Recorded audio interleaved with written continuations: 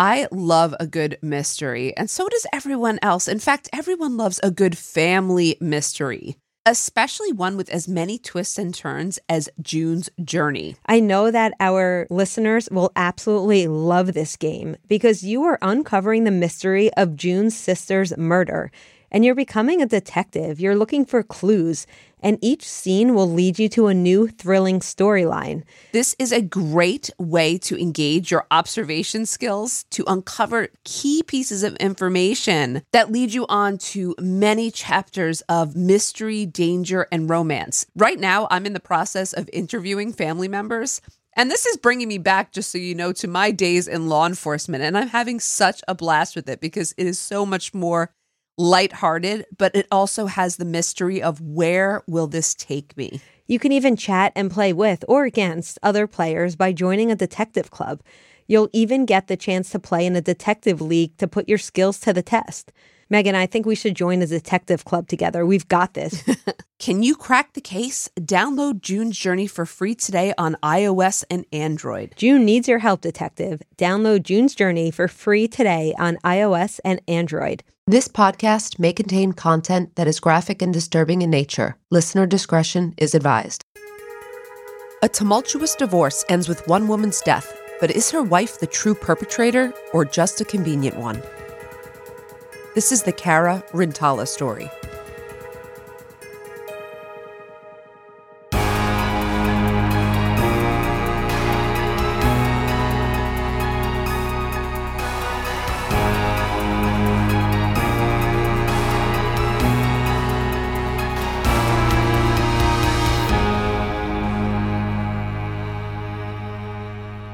Afternoon, Amy.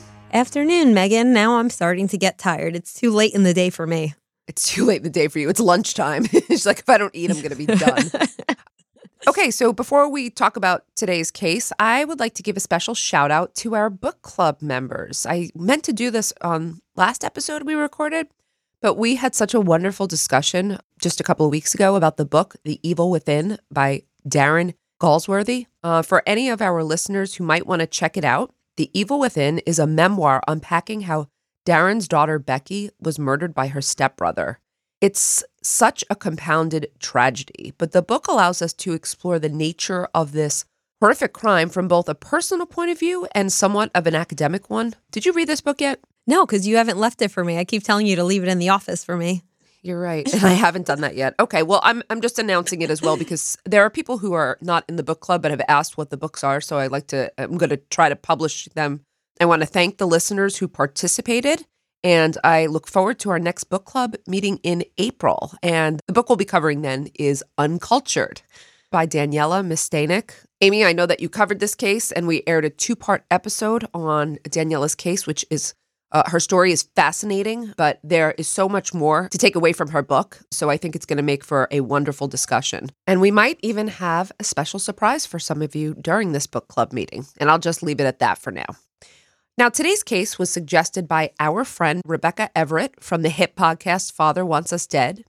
And it's a story that has many different topics for discussion, including the role of gender, the trial process, and more. So I thought it would make for a very interesting case for us to cover. Because there isn't much information on Cara Rintala's childhood origins, I'm going to focus on Cara's personality and the dynamic of the relationship Cara was in that led to the events we'll discuss today. We do know that Cara's parents, her mother, Sandy Montagna, and stepfather, Carl Montagna, described Cara as a very cautious person who always had a plan for her life.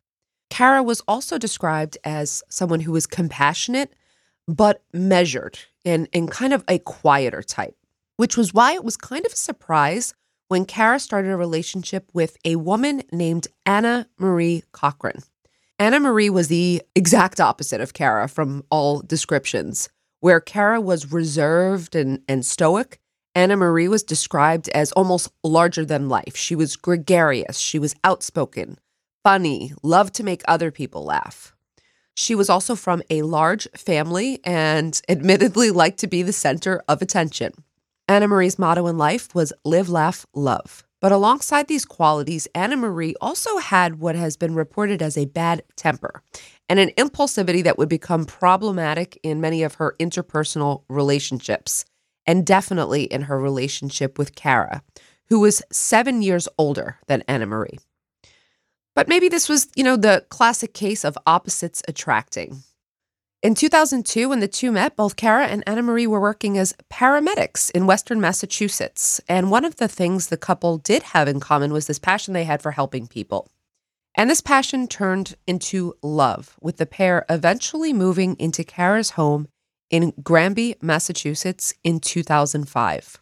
2 years later, in 2007, the pair married and adopted a daughter, a baby who was named Brianna. But despite the fact that this looked like a wonderful future for the couple, the two had a very tumultuous marriage.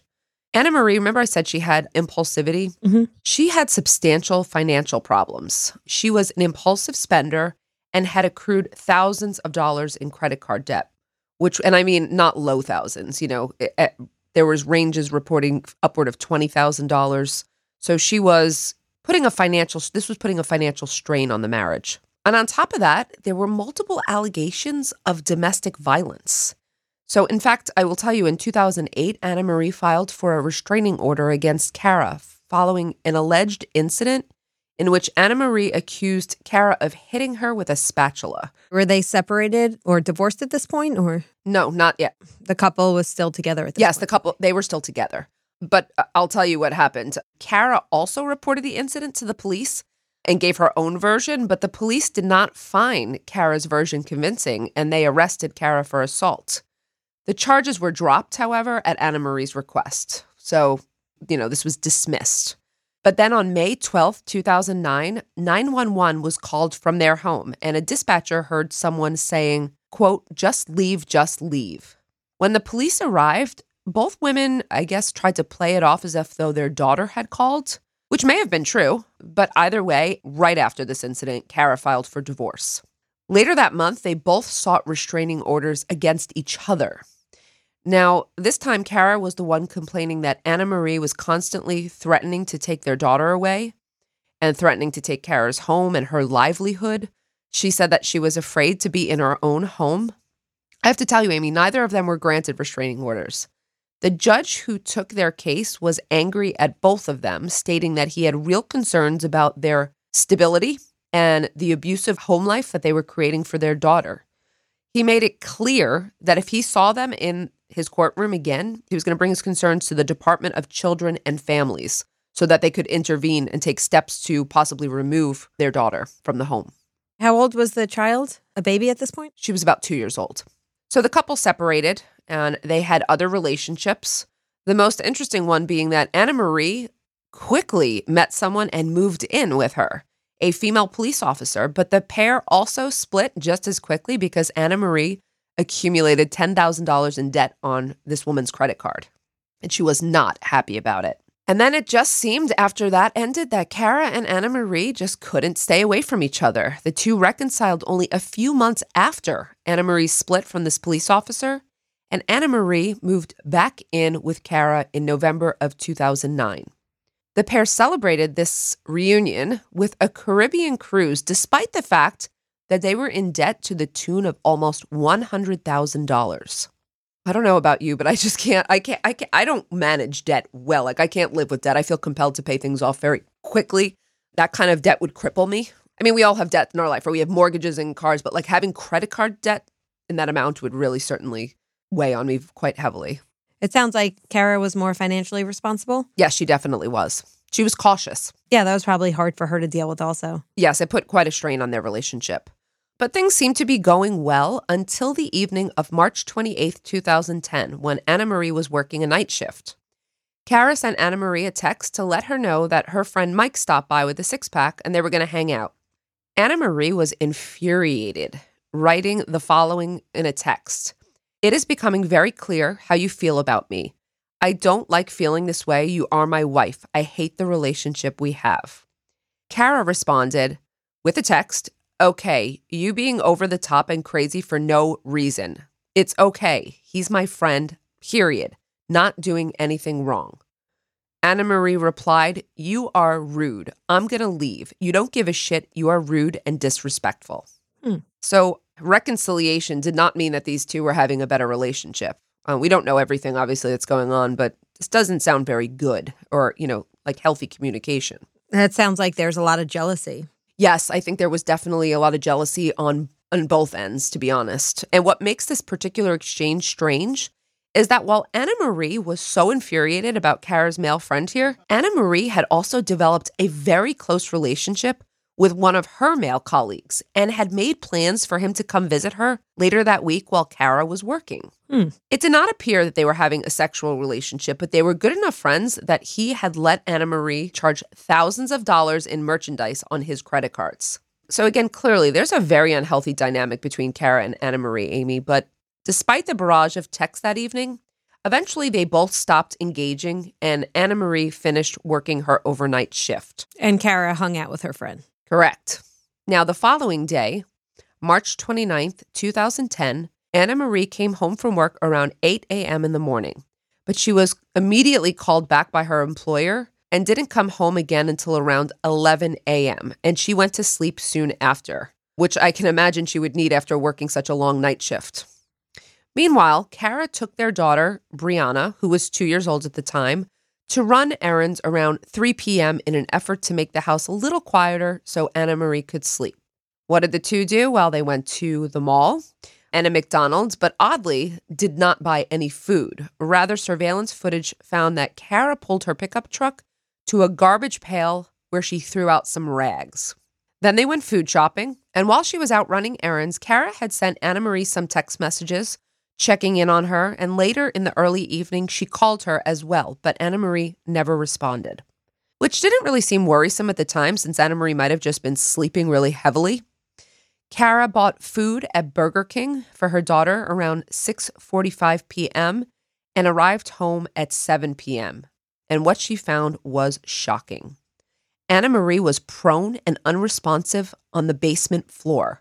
Cara reportedly rushed to their neighbor's house, begging him to call 911 just after finding Anna Marie at 7 p.m. Cara also left Brianna with the neighbor before running back to her home to try to revive Anna Marie.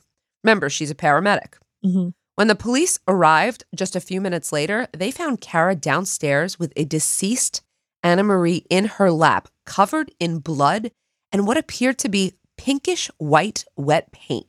But what was most odd is that almost immediately upon law enforcement's arrival, Cara blurted out, quote, "I understand I'm the number one suspect," before anyone had even insinuated that this was a murder. Cara was taken in for questioning, where she spoke to police without an attorney. Now, we often say that call an attorney before interviewing because the statements that you make can come back to haunt you. And they will. And they will. In this case, they certainly did. Cara explained that she took her daughter shopping so that Anna Marie could sleep, and her movements were pretty much captured on surveillance cameras, so her 3 p.m. departure from the home was substantiated. No one was questioning or challenging that she left at 3 p.m. However, investigators found it very odd that Cara immediately began complaining about Anna Marie during the interview. This is her deceased wife. She said that she and Anna Marie had been fighting and that Anna Marie was abusive, lazy, manipulative, and spent way too much money. Oh, and also had a very bad temper. That seems strange. We don't know. We don't use this as evidence of guilt or innocence, but it is strange, right? Yeah. Or the police thought it was strange. When asked what she thought happened, she said she felt like they were pointing the finger at her, to which an investigator responded, quote, "Well, you were the one who said you had been fighting so much with Anna Marie." Cara's response, very odd as well, quote, "God damn, I wish my head would fall off," which investigators found odd and off-putting, but I don't know what it means. And I don't know if this is, a woman who's simply in severe shock and distress or if it's something else. Cara eventually told detectives that she thought Anna Marie probably fell down the stairs and the fall killed her. But the police countered back, asking why Anna Marie's body was in the middle of the basement, not at the bottom of the stairs, and how and why this paint spilled all over her body. To which Cara replied, quote, "I don't know. I haven't had any support." Oh, okay. Again, an odd response. After the first interview, Cara retained an attorney and would not speak with the authorities again, which I think was in her best interest, given these bizarre statements. I'm sure her attorney wasn't pleased with the amount she said thus far. I don't think they're ever pleased with anyone speaking to the police at all. Again, that just allows those statements to be brought in later if there's going to be a trial. When Anna Marie's autopsy was concluded, the lead district attorney ruled her death a homicide by strangulation.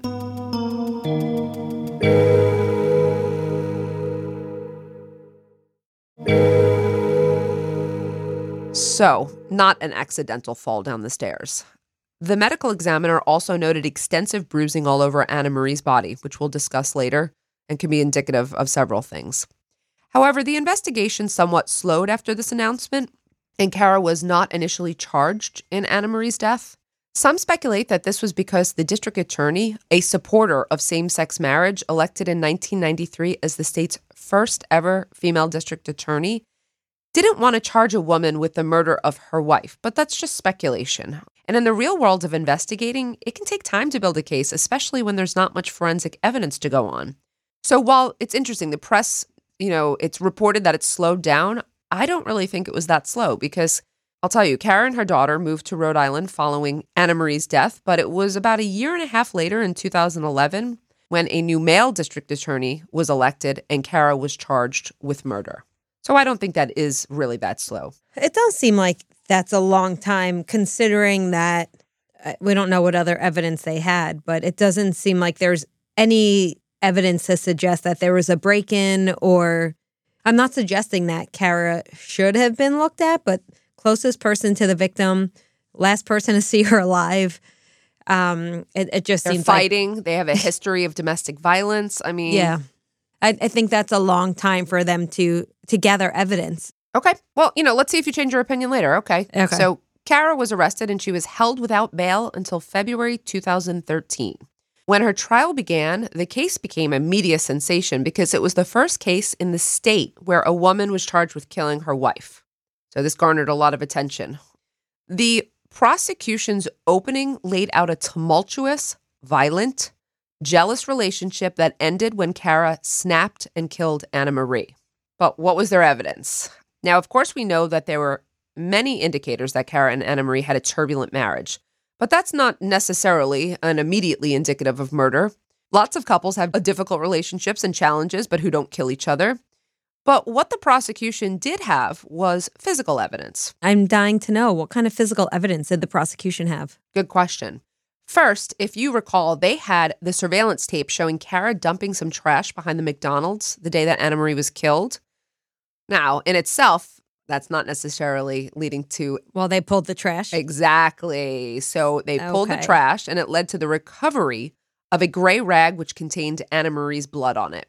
Now, I don't believe it was a lot of blood, just to be clear. But that doesn't look very good for Cara. Why is she dumping a rag with Anna Marie's blood on a McDonald's? And, well, why did the first prosecutor ignore that evidence? The prosecutor may have ignored it, but hold that thought because there's debate over this evidence. So hold that thought, okay? Surveillance from that day also showed that Cara had a laundry basket and a red bag in the back of her pickup truck when she was running errands, but that bag and basket disappeared and were never recovered. So what was in it and why did it disappear? Why wasn't it back at the house? When it's there when she leaves, it's not there when she comes back. Okay, that's not necessarily indicative of guilt per se. But they also had the medical examiner who testified that the time of death was between 12 and 2. And by Cara's own account, she was home until 3 o'clock. So that puts Cara in the home with Anna Marie. That's pretty strong evidence. That's pretty good. I mean, that's pretty strong evidence. The paint was also crucial, Amy, because it was the prosecution's theory that Cara spilled the paint all over Anna Marie to try to contaminate the physical evidence they would find on her. Does paint cover physical? Does it destroy evidence? I don't know, to be honest. I mean, we've heard of people trying to clean scenes using bleach and other types of products. I think maybe they thought the paint would hide, the true story or somehow throw them off. Couldn't the paint have been used as a weapon? Like the paint can thrown, like during an argument? So it could have been. There were no indicators that it was, though. There was no, Gotcha. There was no injury to the body that was I indicative that she was hit with it. It's a fair question, though. Yeah. And I think, it was supposed to be indicative of like some violent struggle, but all the placement of it was odd, and the way it was just poured like over her body was odd. And also what was really key about the paint was it was ceiling paint. And I don't know if you know much about ceiling paint, but it was like this paint was pink when applied, but would turn white within an hour. Now, why is this key at trial? Because first responders testified that the paint was pink when they arrived, meaning it must have just been spilled or recently spilled. Interesting. That's very interesting. And if Anna Marie was killed hours earlier, who besides Cara could have spilled paint all over the crime scene? Mm-hmm. Interesting. So it's interesting. I think it was a seemingly strong case. But let me tell you, the defense was able to produce a ton of reasonable doubt. Before you get into what the defense says about the evidence, what's their main narrative? Is that she just had nothing to do with it, 100% innocent. Oh, you mean Cara's defense? Yeah. Absolutely, 100% innocence. Gotcha. And it doesn't seem good, but let me tell you what the defense countered with or what they presented. They had a DNA expert who explained that the blood on that rag was degraded to such a degree that it was much older, likely much older than the date of Anna Marie's murder.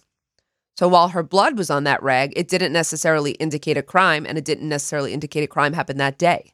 The sample was degraded, so I think that did hurt the prosecution's case. They also called their own expert to dispute the time of death, giving testimony that Anna Marie could have been killed after 3 p.m., and that it would be very hard to pinpoint the exact time of death.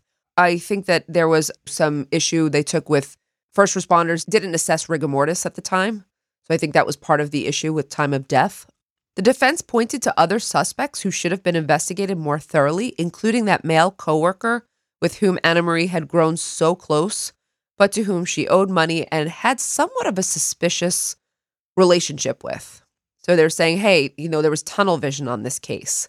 They called other witnesses who said that Cara was happy about the reconciliation and that she and Anna Marie were planning to renew their vows. So even though there had been turbulence in the relationship, they were happy and they were going to marry again. And they also pointed to the fact that there was no forensic evidence connecting Cara to the crime.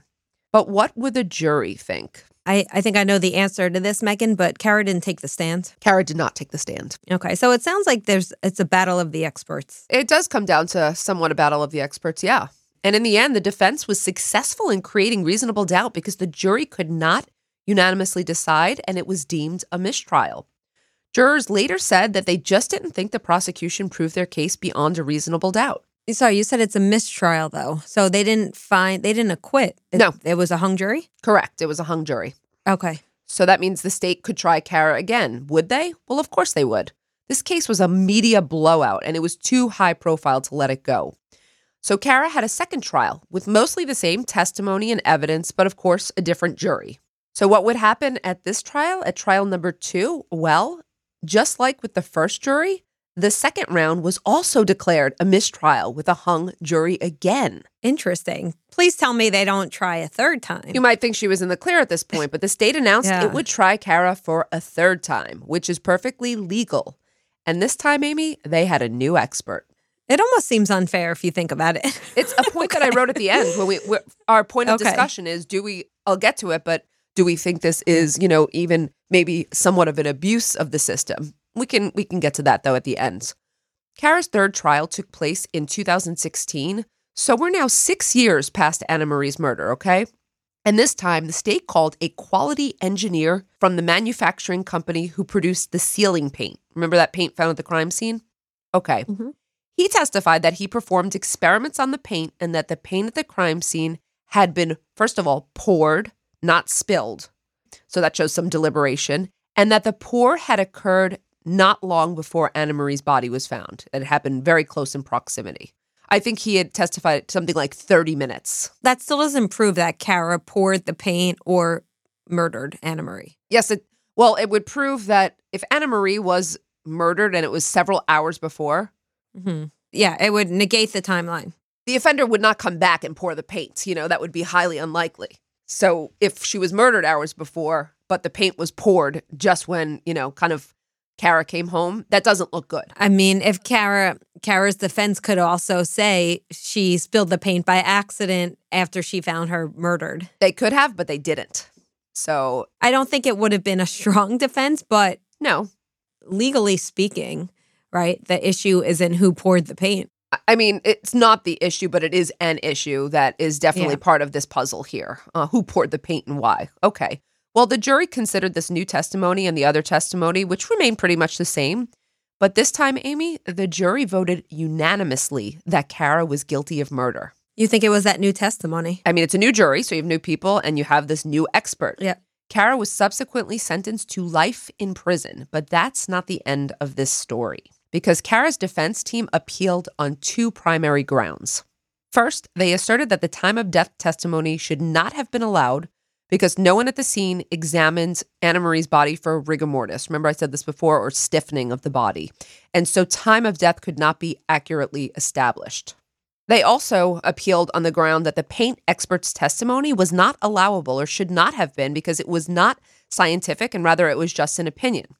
Specifically, the engineer who conducted these experiments, or, experiments in quotes, he had never conducted these type of experiments before. He didn't simulate the same conditions, so he didn't use the temperature, the same surfaces, account for disturbances to the paint by first responders, and he did not have the education or experience that qualified him to be an expert witness to provide this testimony. We've talked about this a lot when we talk about what does it mean to conduct an experiment. Well, you have to recreate the same conditions and test these phenomena over and over again and find results. That's the way to do it. It's not just about, kind of simulating sort of some of the circumstances. It has to be almost exact. And on this point, the appellate court agreed. They found that it was an error to admit this testimony and a prejudicial one. So after serving 5 years in prison following her 2016 conviction, Cara was freed in 2021. She is now residing in Narragansett, Rhode Island with her parents and her daughter while, get this, Amy, she's awaiting her 4th trial. They're trying her again? They are trying her again. I think it's clear that if you have 2 mistrials, you bring in this other evidence, that evidence is deemed inadmissible. Why? Enough already. You don't have the case. Well, I guess the prosecution disagrees. So 4th trial. So how much time Cara Rintala has as a free citizen remains to be seen at this point. Now that we're up to date, though, on the status of the case, I want to discuss the why part of this crime and whether or not you believe, Cara committed it, and also the criminal justice system, because this is where that trial process comes into place. Mm-hmm. I mean, I think this is a clear case involving domestic violence in various ways in the relationship, ranging from emotional and economic abuse to physical abuse. I can't say that it's the most shocking event to learn that this violence escalated to murder because, when there is domestic violence in a relationship, that's a very real possibility. I'm going to just tell you, I believe Cara committed this crime. I do, though I'm not certain of it, and we'll get to the criminal justice aspect of it next. But I think that the years of strain on this relationship culminated and the fighting became too much for Cara in the moment. So I don't think this was anything planned. I think it was spontaneous. I think the two probably got into a physical altercation, maybe not even precipitated necessarily by Cara, but it wound up in Cara, I think, snapping to some degree. Remember that aside from the strangulation, the medical examiner also found a ton of bruises on her body, on Anna Marie's body. They tell a story, or at least the prosecution says they tell a story of someone who was being pushed, grabbed, or force was being applied in other ways. What was the size difference? Anna Marie was much bigger than Cara. I don't know if she was taller, but she was, she weighed more than Cara for sure. Cara, I think, is quite thin. I mean, the speculation is that these bruises indicate Cara was trying to force her down the stairs, which may or may not have been true. Cara was at the bottom of the stairs. She may have fallen down those stairs, and that's why the bruises, that could be the bruising. I think that the strain of the fighting and the years of doing so caused Cara to commit this crime, seemingly because she really didn't know how to healthily cope, and violence was the response to strain in their relationship, unfortunately. Whether she strangled Anna Marie to keep her quiet about this incident or because she was so angry with her, I could not say. What do you think, Amy? Yeah, from the circumstantial evidence, it seems like Cara is the likely suspect, but just because someone does something does not mean that they can be found guilty in the court of law. It seems that there's just too much reasonable doubt. The prosecution, from what I see, they do not have the evidence to convict Cara. And without the evidence to convict, you can't convict someone. Again, that doesn't mean I think that she's innocent of the crime. Okay, yeah. Do you think gender played a role in her lack of convictions? Or, do you think gender played a role in this case in terms of the criminal justice process? Oh, for sure. If Cara was a man, I don't think there would be much question of the culpability. Yeah, it also seems like politics played a bit of a role here. If we look at who the prosecutor was, and right. I think valuable time could have been lost by not prosecuting the case sooner. I wonder how much evidence maybe existed that they didn't get. Or, I don't know. Maybe they could have, I don't know what evidence they had. Mm-hmm. It doesn't sound like they had a very strong case, but it also doesn't sound like they pushed very hard. Do you also think that gender played a role in terms of those restraining orders? Remember the judge denied it and kind of scolded them. Do you think maybe it would have been different if they weren't a same-sex couple and female? Yeah, I think there's too much leniency when it comes to protection orders for females, because there's probably this false assumption that, they can't do much harm. They're women. Is that what you're suggesting? Yeah, I think so as well. I mean, the question here, right, is, there's a question of factual guilt, and then there's a question of legal guilt. So factually and actually, I think Cara probably committed the crime. But legal guilt is what can be proven beyond a reasonable doubt in a court of law. And so I think for me, the jurors were likely responsible and understood the instruction. They had doubts, and therefore they couldn't all agree to convict. I believe that gender definitely played a role, not consciously, though, of course. But that's their job, right? And I might have done the same thing if I was on that jury. Now, does that mean justice is served? The other question that we want to address here is, how many trials is enough? The prosecution can try a case as many times as they want if it's a mistrial, but does that mean they should? Do you remember the case? I'm going to reference the case Curtis Flowers. Oh, for sure. Yeah. That was Into the Dark? Is that what was the podcast? That's correct. Into Yep. the Dark. Curtis Flowers was tried 6 times for murder in Mississippi between the years 1997 and 2010, which means he was essentially on trial for about 13 years. How could you say innocent until proven guilty if you're going to subject someone to that much time? It really, that's one of the most shocking cases. He won several appeals, but after his conviction in 2010, he was sentenced to death and sent to death row to await his sentence. His jury deliberated for 30 minutes before finding him guilty. Curtis appealed all the way up to the U.S. Supreme Court, who overturned his conviction due to overwhelming evidence of prosecutorial misconduct. And the state announced it would not try Curtis Flowers again after he served 9 years in prison and endured 6 trials. And so I simply ask, when is it enough? Is this an abuse of the process? Is it humane? Are you in favor of limitations? I mean, it's also a waste of resources. It costs a lot of money. A lot of resources go into trials. It's almost as if the prosecutor, they're just going to keep trying until they get what they want. But clearly, if you don't, I think in the absence of new evidence that suggests guilt, they should not be allowed to just keep retrying cases. I think they should have a hearing in front of a judge, who the judge will decide, is there new evidence that would potentially tell a different story. You can't just keep telling the same story to a jury and just hope that this jury gets it. Yeah, I would have to agree. But on the opposite side, just to play devil's advocate for Anna Marie's family, they want to see justice for their loved one. Yep. And if Cara is really agree. guilty, justice would be Cara being found guilty of a crime. I know. It's so hard when you... Yeah. It's so hard to weigh. Anytime you're any of these cases, it's so hard to weigh the needs of the victim with, due process, right. Public safety, victim needs. There's so much that has to be weighed here. It creates quite the conundrum because everyone agrees that there needs to be justice. Somebody murdered this woman. Yeah. And that person should be brought to justice. But unfortunately, the way our system works is there's a legal burden that has to be met. Yeah, I agree. I can say in this case, in Cara's case, I hope that the 4th is the last trial conducted properly and with a finding that is based on all proper criminal procedure. No matter what the conclusion, we will be sure to keep you updated on this case. So thank you, everyone, for listening to today's episode, and we'll catch you next time on Women in Crime.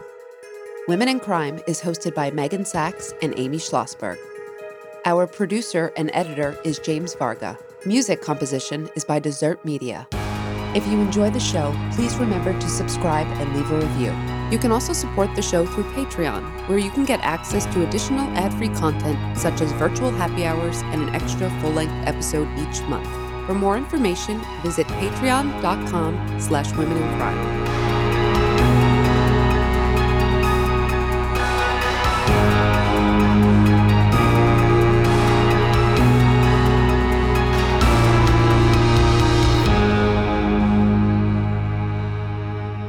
Sources for today's episode include an article from Boston Magazine, the Commonwealth v. Rintala, several articles from MassLive.com, the Daily Hampshire Gazette, and an episode of Dateline.